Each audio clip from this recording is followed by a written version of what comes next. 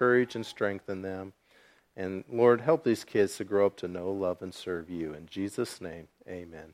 Thank you, kids.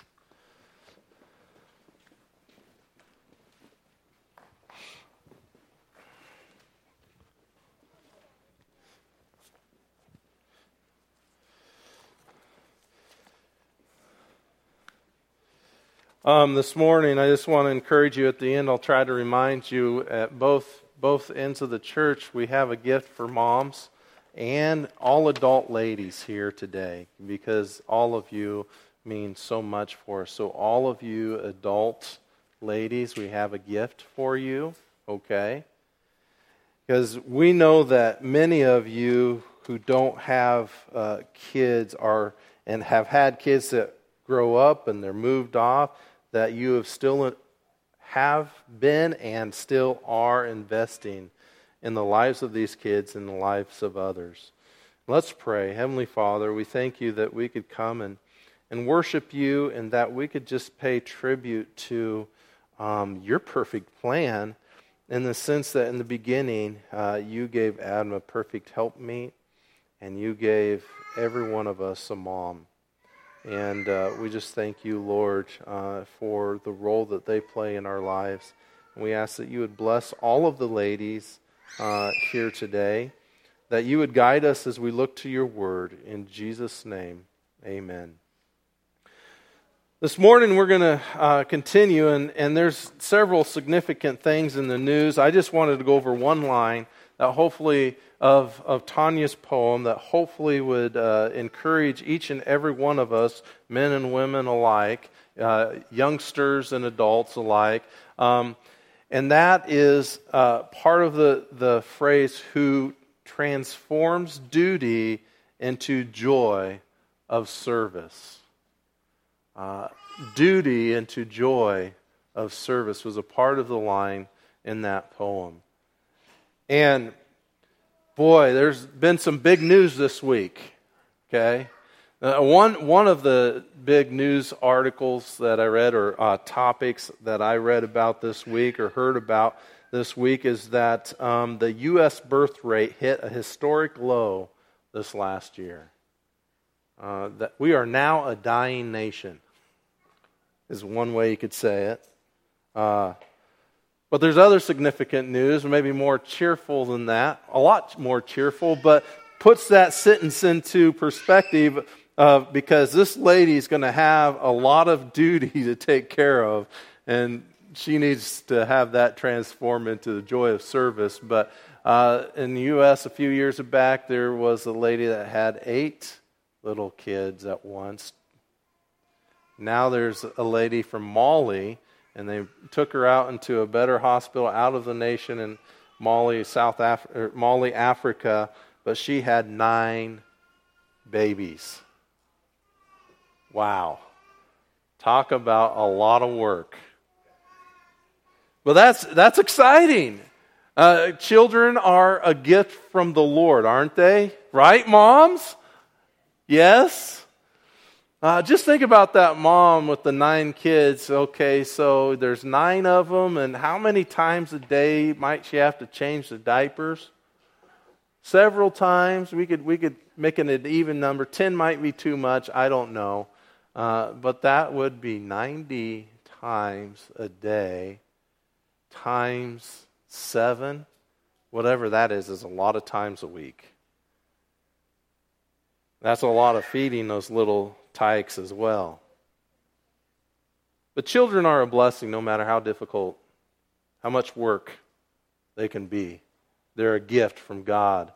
And going back to the other, it's just been an attack on our culture for a long time that, you don't need kids. Kids aren't that important. Well, yada, yada, yada. But when we read about this from the Centers for Disease Control and Prevention, National Center for Health Statistics, that the data, which was gathered from 99% of birth certificates which were issued last year, that it is down, that it's dropped down across all ethnic groups to below replacement levels, which means that we're we have more people dying in the United States now than being born.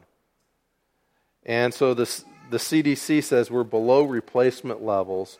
And this is the largest drop since 1979. Now, there's a lot of people who thought, man, there's going to be a baby boom. Because, when there's blizzards and people are shut in at home or this or that, tends to be baby booms. And they thought, well, people are going to be home. And with this pandemic, there's going to be a baby boom. And people are going to start naming these babies, what's that? Corona, or maybe, I doubt anybody would name them pandemic, but anyway. Lots of different weird names people were coming up with about what they would name their babies, but that didn't happen. There was no baby boom this past year, although I heard a few people say, yeah, well, we tried to contribute to it, which is good. But there's just been an attack on the nuclear family for many years, and which means there's been an attack on the idea that children are a blessing from God.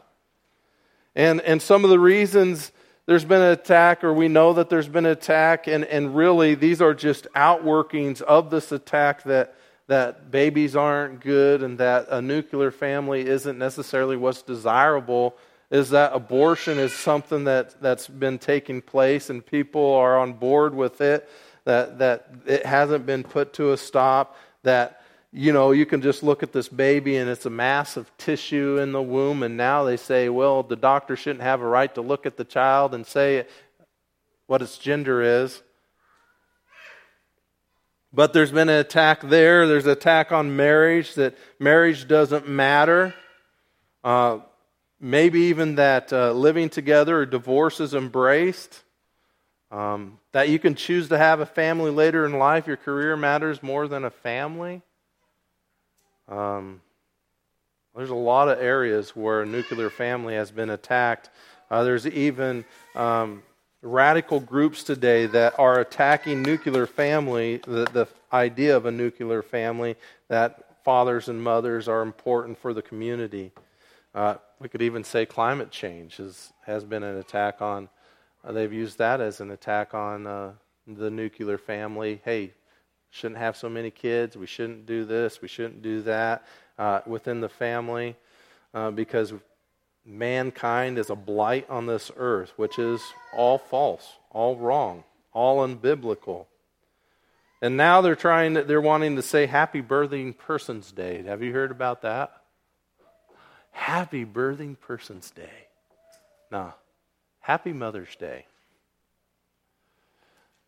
So here, this morning, let's consider the moms here. Moms, from the very point of conception, if we go all the way back to that, you have nurtured that little one, even from the beginning, within your womb. And as these children are born, you help them grow. You help them to develop into young men and women. First off, by not only taking care of them with changing of diapers, but giving them food to eat, the nourishment that they need. You think about this time of year with house plants or garden plants, that you drive up to Mills, it's busy, right? Linda knows. People are buying these little plants, and we're going to try to take them out and set them on a windowsill and never water them and let them dry up and die. No, that's not the plan. That happens once in a while. The plan is to put them in nice, fertile soil and give them the water and the nutrients that they need, and give them the nourishment they need so that these plants can grow and become strong throughout the whole summer and start producing themselves, reproducing themselves. And so you think about it, nourishment. And so this morning, we want to look at, after all of that, next slide, please. We want to look at how we are to be nurturers. Okay? The title here is Nurture. And nurture means care of and encourage the growth or development of. right? We want these youngsters to grow, so they need they need food, they need water, they need encouragement, they need protection, they need spiritual direction, they need moral direction, they need guidance in learning how to take care of themselves so that as they grow older, you can loosen those apron strings, right? Let them do more and more on their own, and then eventually cut those apron strings, and they're off on their own. They're galloping around, ready to go full steam in the world today. But nurture means care of and encouraging the growth or development of. And so we're going to start at an odd place. I want to get to 1 Timothy 1:5, but let's go to Matthew 28, and I want this to be applicable for all of us, so we're going to go to Matthew 28. In Matthew 28, it says, right, "Go therefore and make disciples of all the nations, baptizing them in the name of the Father and the Son and the Holy Spirit, teaching them to observe all that I commanded you, and lo, I am with you always, even to the end of the age." And we've had missionaries here this last, a week or two ago, I forget, and we're having missionaries next week and maybe the week after, and it's not just for missionaries. And being a nurturer isn't just for women. Let's put the word in there instead, discipleship, which means evangelism, and allowing God to birth a new child of His through the proclamation of the gospel, and then helping them to cultivate and grow into strong believers. And so we want our little ones to grow up to know, love, and serve the Lord Jesus Christ, right? Hopefully at some point, at some age, they'll trust in Jesus as their Savior, and they'll begin to grow in Him, and your faith will be passed on to them, and it'll become their faith, right? That they'll have a relationship with the Lord Jesus Christ. We want them to grow up in Him, right? We also want to reach those who have not heard the gospel. We want those who have heard the gospel to turn to Jesus and not just be little babies. Spiritually, they need to grow. And so this isn't just for missionaries. This is for all of us, that we make disciples by proclaiming the message. And maybe we're not involved in the aspect of the part where they're birthed out into new believers. That is, that we aren't involved in the proclamation of the gospel at the moment that they said, oh yes, I need Jesus. And they make that decision. They turn to Jesus. They confess their sins. They accept Him into their life. Maybe we're not a part of that, but we all are a part of their growth. And therefore, when we look around at each other, do you realize you are part of each other's growth? Oh, look, some of you are still looking at your Bibles. Look at each other. You affect each other. Hopefully positively, but also negatively, right? Have you looked around? You can look at your family. That might be more comfortable, right? But you are involved in some way, even if it's a passing word once a year. Okay? The goal, though, is that it's a conscious act that we do in the sense that we're willing to invest in other people. Now, we obviously have our little circles. If you hang out with me, or you come in contact with me more often than I come in contact with someone else, that's kind of my little circle, right? You're involved in my little circle. So some of us don't really have much contact with each other, but the circles that we're involved in, we need to have more influence, in the sense of we need to be more involved in trying to reach out and trying to help them grow in the Lord. In the sense that we are people that are always looking to Jesus, always sensitive to the Holy Spirit and the Spirit's leading, and always willing to put other people first. Because the growth of the body depends, in the body of Christ, that's all of us, depends upon our faithfulness to let the Lord lead us as we seek to care about and benefit one another. And we're going to discuss 2 charges today in the last 10 minutes. All right. So first we are charged to look at 2 Timothy 3:15. Go to 2 Timothy 3:15. We're charged to nurture other believers to sincere faith. Nurture others to sincere faith. And there's a couple of references here. First, 2 Timothy 3:15. 2 Timothy 3:15 says, I am in the right spot. And that from childhood, you, that is Timothy, Paul speaking to Timothy, have known the sacred writings which are able to give you the wisdom that leads to salvation through faith which is in Christ Jesus. And so right here we look at this passage, that is, this person, Timothy, was nurtured into a sincere faith.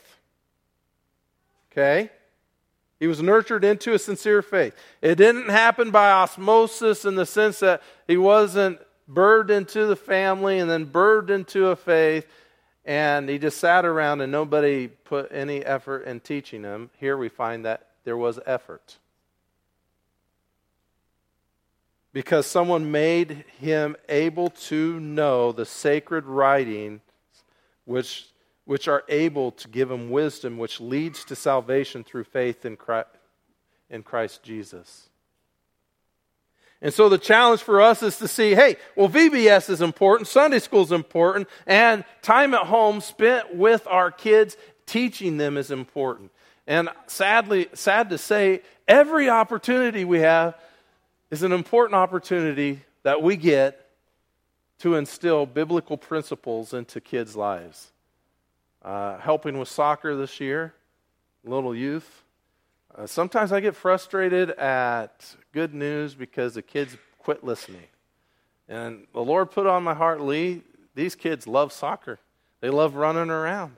And there's important lessons. Athletics at times have been stripped from their value because we've stripped the opportunity to point out how we should respond biblically to the situations that we're put in within athletics and rodeo and work. If we never talk about how this applies to life with our kids when we're out there on the ranch or farm working, if we're never talking to these kids about what's really important, we've lost it. Okay? So a question for the kids was, why are we playing? More important, who are we playing for? Who are we playing for? Well, we can have fun, right? Even if you lose. Sometimes you gain more spiritual growth if you lose. Sometimes you lose it all, right? Adversity can help us see where we are. But who do we play for? Who do we work for? Are we working for the glory of the Lord? Are we working for Him and for His pleasure? Say, Lord, I love you. I'm doing this. It stinks right now. I don't want to be fencing out here in the hot sun with these rose shafers all around me. Okay? Anybody know what those are? I'm praying that they don't show up this year. Try to fence with those puppies around, those little bugs. Well, I can give the Lord glory in that, maybe. By my attitude and by putting Him first. Okay, I'm taking way too much time here, but nurture includes teaching them the Word of God from their youth. And Timothy had been taught the Old Testament from his youth, which enabled him to understand the reality of who Jesus was, which brought him to a sincere faith in the Lord Jesus Christ. So nurture includes teaching them so that their faith, your faith even, is passed on to them. And Timothy gained salvation through the teaching of the Word as he came to understand who Jesus was. His faith grew as he gained wisdom from learning God's Word. He gained wisdom. We want our kids to be wise, right? We want them to make godly decisions, not just to have a head knowledge, but an understanding and a discernment to be able to make a decision, especially in the crisis that will come in their life. We also see in 2 Timothy 1:5, so go back a page, 2 Timothy 1:5. page or two. For I am mindful of the sincere faith within you, which first dwelt in your grandmother Lois and your mother Eunice, and I am sure that is in you as well. So one way that we nurture faith is by teaching the truth of the Word of God and teaching the principles of the Word of God, not just as we sit in the classroom, but as we live life. But as we live life, we're giving them an example of sincere faith. We can nurture sincere faith in others by having a sincere faith. And Timothy had unfeigned, another word I like the King James here, unfeigned faith. Unfeigned faith. He had this unfeigned faith because of his mother and grandmother, because they had this sincere faith. They had this genuine faith, a wholehearted faith. And the opposite of sincere or unfeigned is hypocritical. So they did not have a hypocritical faith. They lived out their faith. This faith was it even means it's a strong and pure faith. And I'm sure that his mother and grandmother, although never mind. I'm sure that they were not perfect. But you can tell the difference between someone who has a sincere faith and one who wants you to think they have a sincere faith, but instead they're a hypocrite. Timothy's mother and grandmother had it in them. They lived it out and they taught it. And that's a reality. And I want you to understand that this is an aspect that needs not only to be something exhibited from the adults and families to their children, but from children to other children and adults to other adults, especially within the church family community.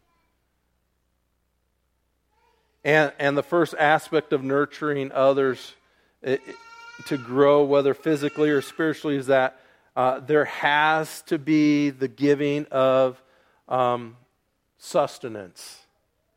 And our sustenance comes from a relationship, and I would say the Word of God, but it comes from a wholehearted relationship with the Lord Jesus Christ. It includes the Word of God, but it means that you're a person that walks with Christ, spending time not only in His Word, but time in prayer. Right? And if you say, oh, I pray all the time, but you're never in the Word, I would say then you're doing a lot of talking and not a lot of listening. Okay? And then if you're like me, I'm fine in any relationship. I can listen a lot. Right? But am I talking? So if we're just reading and not spending time in prayer, we're missing something as well. But live that out, and we need to invest in one another. And so I want to point us to that reality, that truth, that we need to invest in one another. We need to invest in our children. We must take the time to teach the Word of God. We must take the time to try to feed on the Word of God ourselves so that we can live out the Word of God and they could see it in our lives. You know, Mom and Dad have a bunch of bottle lambs, and a few weeks back we were sitting out there looking at the lambs jump around and skip around, and it's pretty cute. And then the little bottle lambs come running up to the fence there, and they were getting bored with us, but that one of them still really wanted some sustenance, wanted some milk, right? And he started nibbling and trying to suck on the wire off of the fence. If we're not giving the nourishment that is needed, where are our kids going to go for it?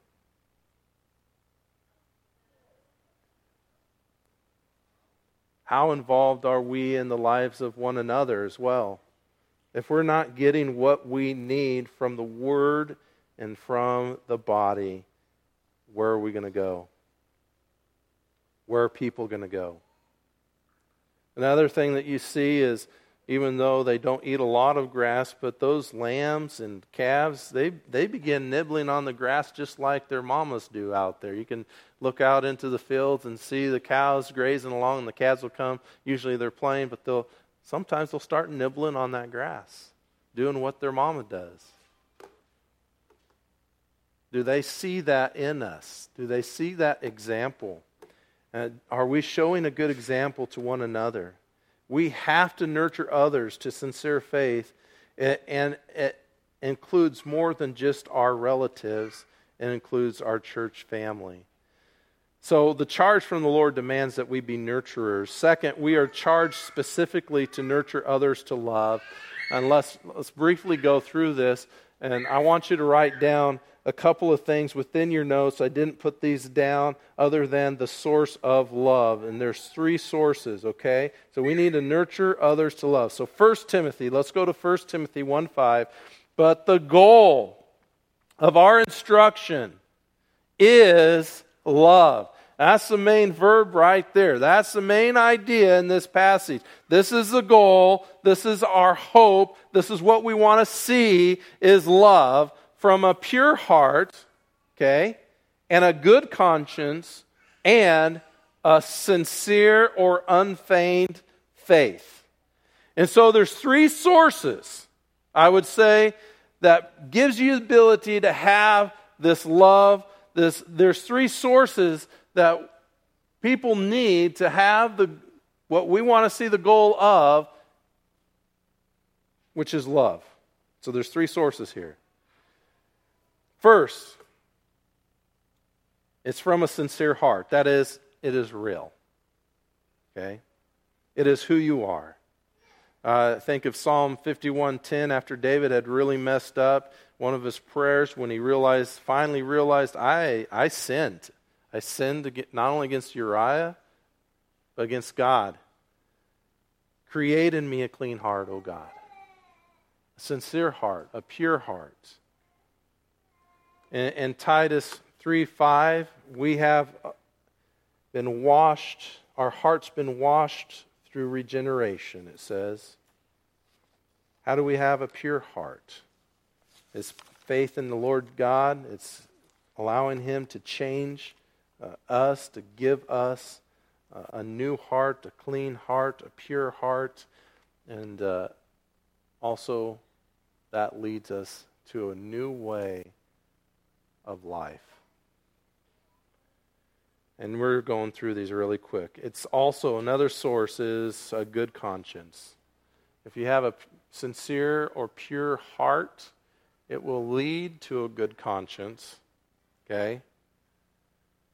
But it is a conscience that is not seared or warped. Good means perfect, one that produces well-being. And we know the conscience is the God-created, self-judging faculty of man. It either affirms or accuses a person. There's a couple of references, Romans 2:14 through 15, Titus 1:15 as well. But it is a God-centered mindset that leads us to a good conscience.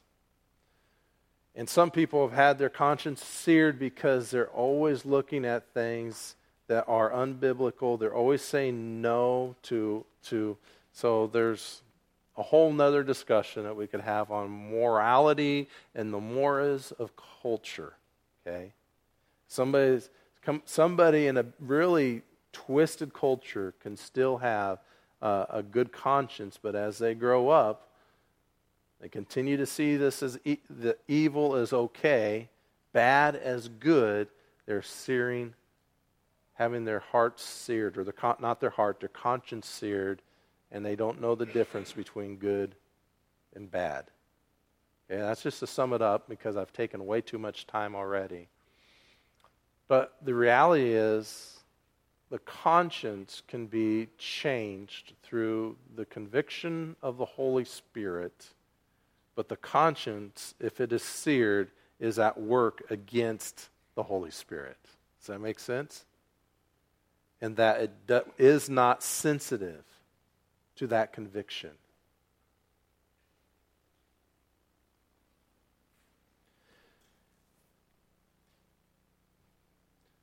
But from a good conscience. And so hopefully we are all attentive to the Lord. We're all allowing Him to guide and direct us, and therefore we're very sensitive not only to Him, but to a good conscience, a pure conscience. It is also from an unfeigned faith, which we already talked about, unfeigned or sincere faith.